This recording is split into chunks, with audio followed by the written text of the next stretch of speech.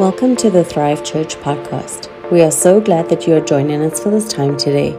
We hope that this message will encourage you, build your faith, and help you thrive with God and thrive in life.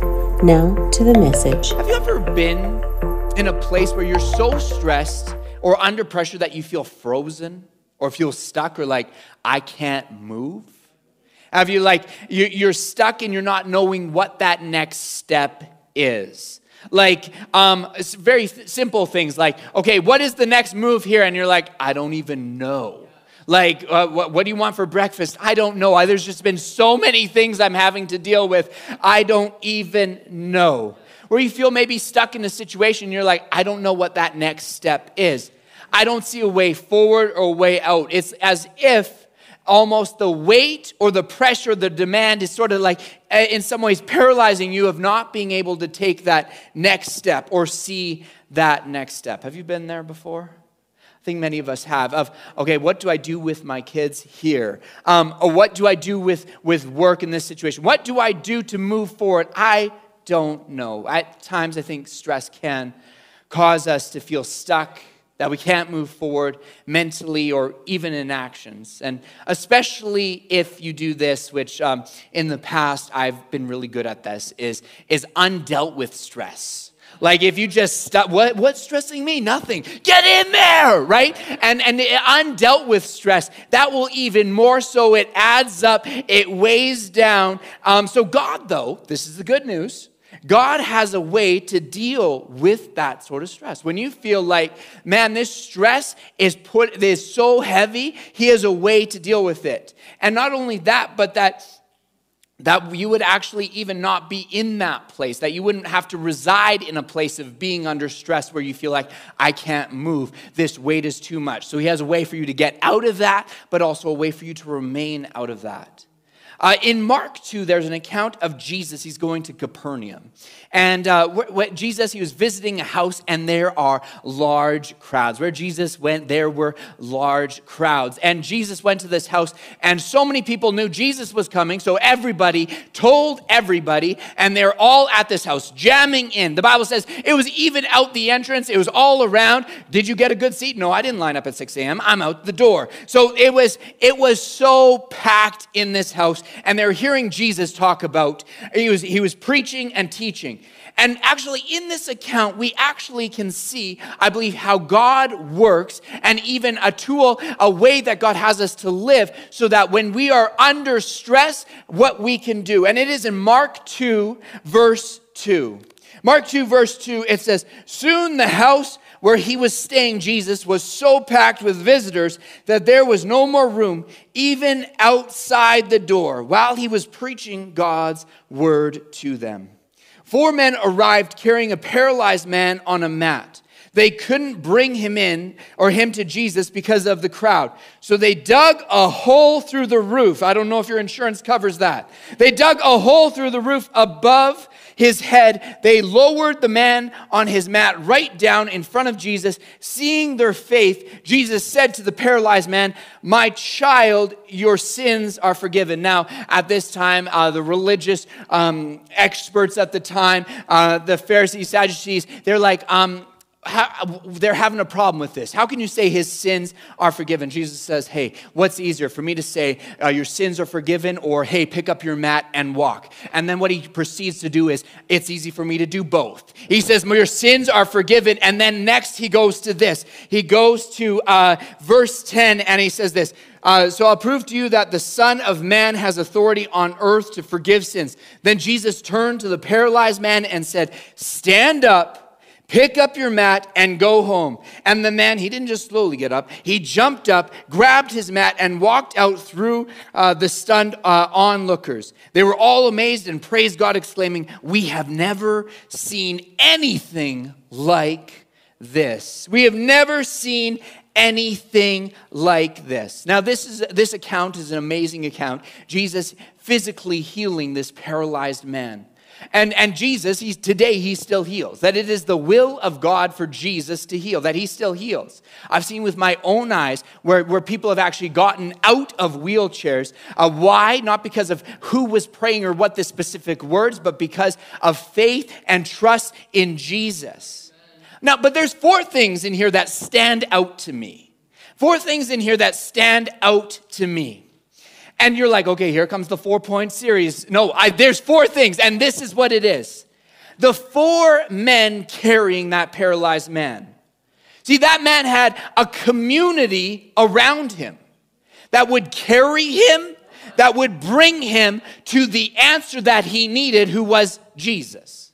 See, he had a community around him. When his legs literally could not hold him up, there was a community of people around him who knew about Jesus, who said, know what, we're going to bring you to Jesus, and brought him and carried him when he couldn't carry himself.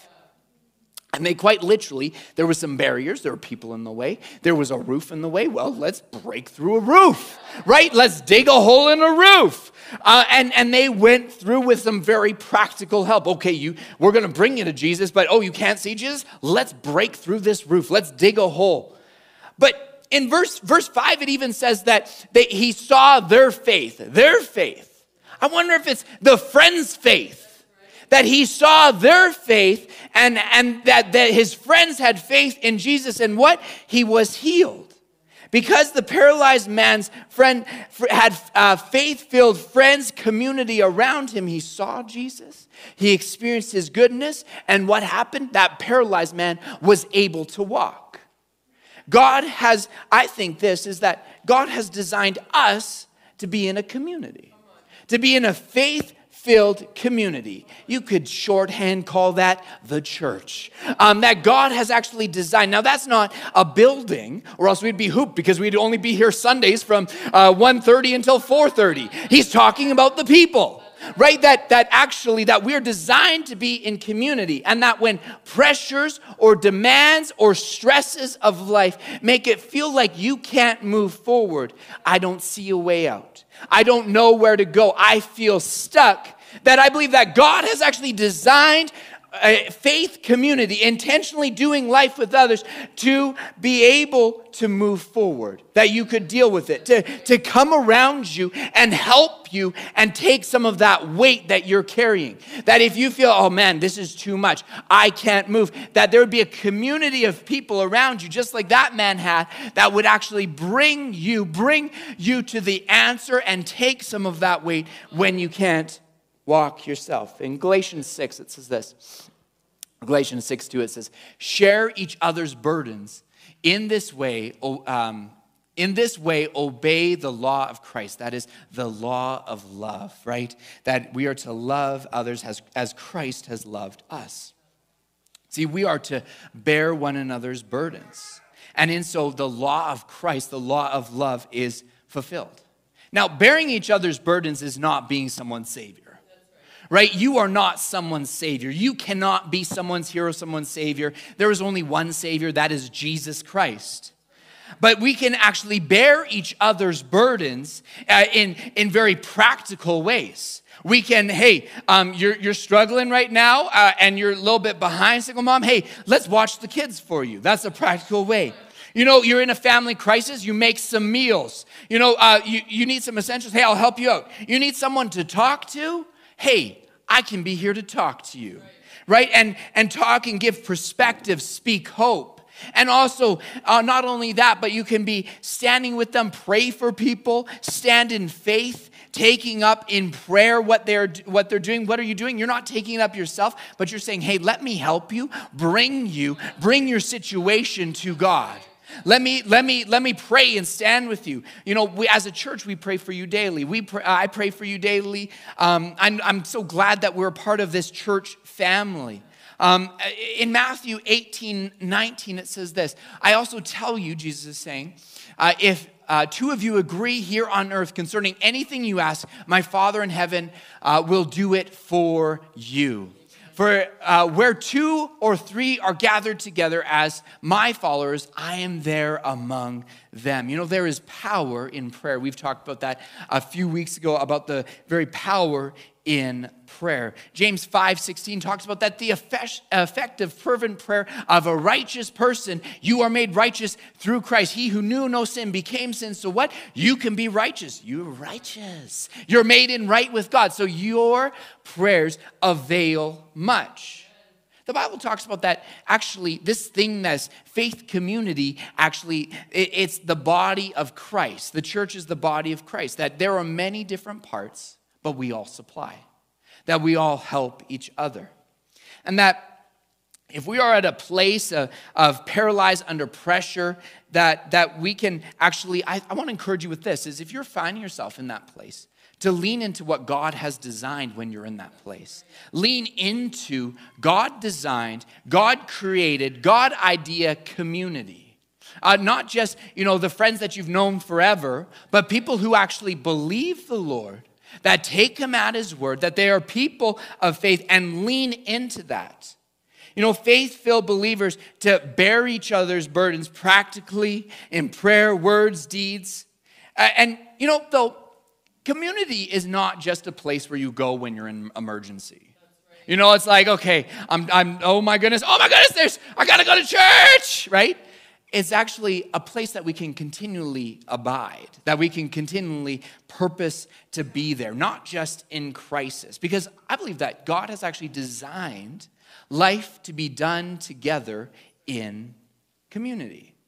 A few years ago, I went to this wonderful place called Costco. I love that place so much. There's a skip in my step when I go down the aisles. There's so many things that I do not need, but there's a pack of 12 and I really want it. But anyways, we needed a shed, and I did the math and either build it from lumber, or there was a prefab shed in Costco.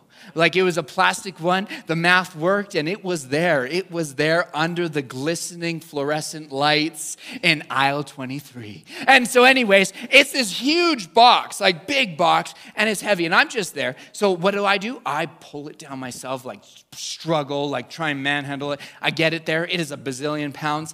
And now I move it. I go through. I somehow load it in my car. Actually, quite honestly, someone sees me struggling, and they're like, "Do you need help?" "Yeah, I do." And so we put it in. But I get home, and I'm starting to assemble this. And, you read instructions generally. But on the instructions, it says you need 2 people. And I'm like, I've done some things. I know this, okay? This is a prefab plastic shed. Someone made a mold of this. I can put this together. So the first bit, I put the floor together. Easy. Oh, it looks so good. That's the floor right there. That's lawnmower. You're going to look real good right there. And then there's this massive panel. It's one panel, sort of like a drum shield actually, that goes around, and that's the walls. And so I need to hold it down here, and drill way over here. And so I can do this. It's a prefabricated shed. I got this. It's plastic. So I'm holding it down here, holding it up here, and trying to drill. And I'm going for about 45 minutes on this one stage. And I'm like, I can do it. No, I can't. After about, way too long, finally I go in the house and I say, "Natalie, can you help me?" And finally, she holds down the one side, and took me 45 minutes of struggling, of straining, of somehow I almost went into the splits. Finally, in 2 minutes, I was done. And truly the instructions said you need 2 people. Oh, should have followed the instructions. But now, the Bible says that Jesus has come to give you life and life to the full. He says that I have good plans for you, a hope and a future. But also part of the instructions is God has designed life to be done together in community. See, the life that God has for you, you can't assemble it yourself. You can. You're going to struggle. You won't be able to reach everything. Actually, you need other people around you to do what God has in store for you. In order for you to construct the life, the call, the purpose that He has, you know what? It's in community. It's in a family of believers. You can't do it on your own. Why? Because God designed it that way. That you're designed to be doing life together. Psalms 92, this is a great scripture. This is actually where we get our name from, as well as thrive. Why thrive? Well, here. Psalms 92:12, it says, the righteous shall flourish like a palm tree. He shall grow like a cedar in Lebanon. Those who are planted in the house of the Lord shall flourish. Some translations say thrive. Shall flourish in the courts of our God. They shall bear fruit in old age. They shall be fresh and flourishing. See, God has designed it for you to be in community, for you to be planted, to remain. And what? You're going to grow as you're planted. You're going to grow up. But know what? You're going to grow like a palm tree. Have you ever seen like a hurricane on like TV? Or maybe you've experienced one. Good for you. I've not. I've seen it through TV. But what do you see? Oftentimes with hurricanes, you see like buildings blowing, toppling, all that stuff. And there's a palm tree just, right? They're like bending with it. They're going with it. But at the end of everything, the palm tree is just fine. The palm tree, why? It bends with it. The stress, the pressure is not cracking that palm tree. See, as you are planted in the house of the Lord, planted in intentional community, as the pressures and stresses of life, they do come. But know what? It's not going to break you. Why? Because you are planted. You are remaining. You are doing what God has designed you to do. The other part, it says you'll grow like a cedar in Lebanon. That is referring to when they built the temple, what did they use? They used a large majority in the temple. They used cedar, a cedar of Lebanon, that you will actually be able to be used for God to use to show His glory, His goodness, and to construct to show God to the world. But we need to stay planted in a Jesus-centered community, that you can actually not just to get out of under the pressure that's crushing you, but actually to stay out from under there. As you are planted, as you are in community, by being intentionally, consistently, it results in you flourishing and not being in that place where, I feel paralyzed. I feel under this pressure. I feel under this. Why? Because God has designed life to be done in a faith-filled community called the church. That's God's idea. You know, in community, whether it's Sundays as we gather, Thrive groups, on your own, like you don't need like an official Thrive Church logo on there to be in community, but on your own to go for coffee, go over to someone's place for dinner, but doing life. And you find where stress, I think you actually, when you do community, you find perspective when you're in community. You find wisdom. You see in the midst of pressures, I never saw it that way. Suddenly that step becomes more clear. Why? Because you're in a community. You can talk things through. I never saw it like that. Proverbs talks about that there is actually wisdom in a multitude of counselors, not in opinions, not in what, your family says, but actually in counselors, people who have good counsel. I would say someone who has a good track record, who loves the Lord. That in community, people can speak life, they can speak hope, they can speak truth and love in you in the midst of what you're going through. As you talk through in Thrive groups or on Sundays or just coffee. And I think as well, to be praying and standing in faith together, I think it's good to know, okay, I'm not here alone. Like no matter what I'm facing throughout the week, you know what? I got people who got my back, I have people standing in faith with me. There's also, of course, in community, there's practical ways that people can help with meals or just helping out in the midst of crisis. I think there's perseverance in community. There's some perseverance. Like, I've said this before, I do like the mountains, and I like the summit of the mountain, but there's that part of between the parking lot and the summit that is a little bit touchy for me. And like just me and Natalie, it is what it is. I complain a lot. And I say, Natalie, my feet hurt. Oh my goodness, my lungs about to explode. I think I just saw Jesus and came back and he said, turn around. But if we're hiking with friends, suddenly my endurance is so much better. I'm like, okay, let's go. All right. Why? Because when you are in community, I think in life too, if you're by yourself, you sometimes get in that place of I can't continue. But when you're around a group of people who are cheering you on in faith, saying, hey, run that race. You got it. Know what? That you can go further. You can go farther. You can run with endurance, even under the great weight and pressures that some seasons may bring. Like Hebrews 10:24 talks about that, taking every opportunity to bring courage, to motivate and encourage one another. Ecclesiastes 2 talks about this, that two are better than one. Hey, you're better fighting with two. Hey, I can have your back with two. We can defend. But yet, I think sometimes, when under pressure or in challenges, or we get to that point of where the stress is on us and we feel, oh, I can't move. I feel paralyzed. I think at times the temptation is this, is to pull back. It's actually in the midst of when you really do need community to pull back. It could be for various reasons. Maybe it's shame. Maybe it's like, I'm a Christian. I shouldn't be going through this. I shouldn't be having to deal with this. If they knew what I was going through. But can I just say, there is therefore now no condemnation in Christ.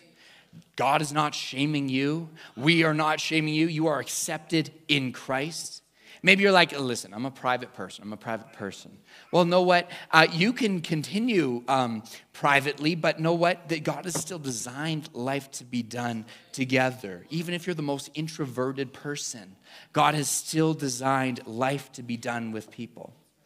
Maybe when you're going through something, you pull back because of past hurt from Christians. Like people who say they are Christ followers. Someone misrepresented Jesus to you. You know, if this has happened to you, I'm sorry. You know, that's real. That hurts. Especially sometimes it's people you trust. But in the same breath, it doesn't change your need for community. It does not change your need for community. Just in the same way that a restaurant may have misused some ingredients and you got food poison, it doesn't change the need that you need food to function. As real as it is of walking through some things and people hurting you who call themselves, who are Christians, it doesn't change the fact that you are still designed to walk through and do life in community. I would just say find a restaurant that puts the ingredients properly together and prepares them well. Find a church community who loves the Lord, who loves you, who wants to see you go further. There are no perfect people. If you're looking for us to be perfect, you're going to find some serious disappointment. But people who just love the Lord will cheer you on, will do their best with what they have, and continue on. And I think, you know, sometimes there might even be the conception, I need to pull away to get healing. But I actually don't believe that. I don't see that in Scripture either. There's withdrawing, like Jesus withdrew to the Father, but then went back into community. But know what? I think actually to actually get to a place of actual healing, it can only be done in God-centered community. That God has designed it. Maybe another reason is you feel like, I've got it. Like, I got it. I'm a self-made man. This morning, for whatever reason, I was on Instagram and I saw someone's profile and they put their self-made. I'm like, okay, self-made? Okay, then just tell your customers, I don't need you. You know, tell those people buying your products, I don't need you. You know, tell the government, hey, listen, I don't need your protection and army and everything like that. Tell God, hey, I'll bring my own air, right? Like, there is no such thing as a self-made. Some other people have helped everybody get to where you are. You need Jesus. You know, maybe even the mentality of, hey, just me and Jesus. Like, church people are crazy, just me and Jesus. Well, Jesus, we may be crazy, but Jesus died for the church. He died. It was God's design. He chose that. It's not our choice. He designed it. He chose it. He planned it. So Stress, when we are under stress, one of God's ways is to lean into community. I think the enemy's tactic is actually to pull you away. To pull you away. That the enemy will bring you away and alone. 1 Peter 5:8 says this. 1 Peter 5:8 says, stay alert, watch out for your great enemy, just your enemy, the devil, who he prowls around like a roaring lion, seeking for someone to devour. Like a roaring lion. Lions, they are very patient. Like, you don't see that on National Geographic because it would be boring. You sitting there for like 3 hours and the lion's just sitting there, right? They just cut to when they go. But lions actually are very patient. They'll wait for the right moment. They'll wait until you're in the right position. They'll wait until the moment comes. They're waiting that whole time. And as soon as they see it, boom. The other thing that lions do, and you probably have seen it, is this is the part that the National Geographics will show. And the lion gently creeps slowly. He waits for the gazelle to pull him away from the herd, right? And the lion will come and pull the gazelle, and pull him away from the herd, and that is what they will do. They separate them from each other, separate one from the group, and then take it down. Same thing with the enemy, like a roaring lion. Trying to pull you away, try to get you alone is a tactic of the enemy to take you out. In Hebrews 10:23, this is not just a scripture that was to get everybody back in church after quarantine, but this is actually the word of God. It says this, it said, let us hold tightly without wavering the hope we affirm. For God can be trusted to keep his promises. He will do what he said he'll do. Let us think of ways to motivate one another to acts of love and good works. And let us not neglect our meeting together as some people do, but encourage one another, especially now that the day of his return drawing near. Don't neglect meeting together. In meeting together, encourage one another. Build one another up. Come together as assembling as the body of Christ. To speak courage, to speak faith, to bear one another's burdens. To carry the burden if you cannot walk.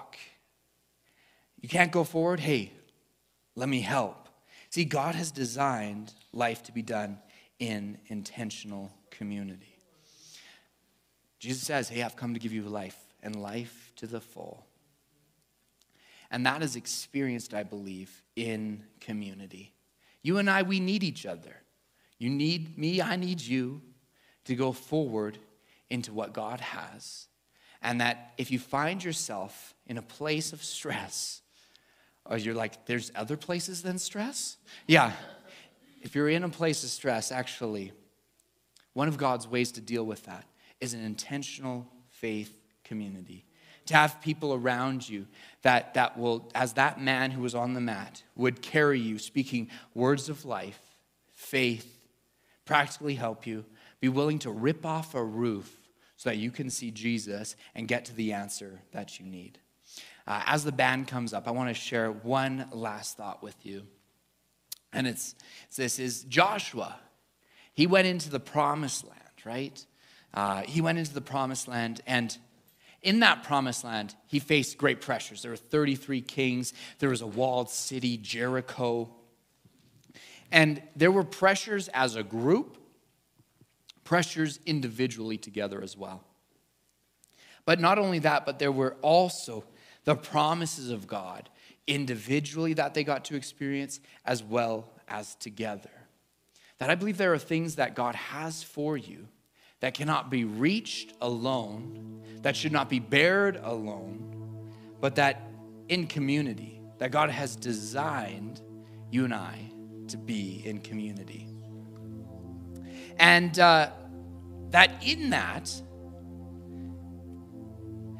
He's designed it so that you can go forward, not bearing it on your own, but instead in community. Thank you for joining us for the Thrive Church podcast.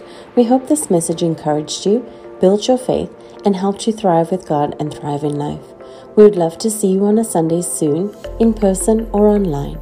You can get all the information at thrivecalgary.ca. If you would like to support and partner with Thrive Church financially, you can do so by going to thrivecalgary.ca and click the Give button. Know God is for you. We love you and have a great week.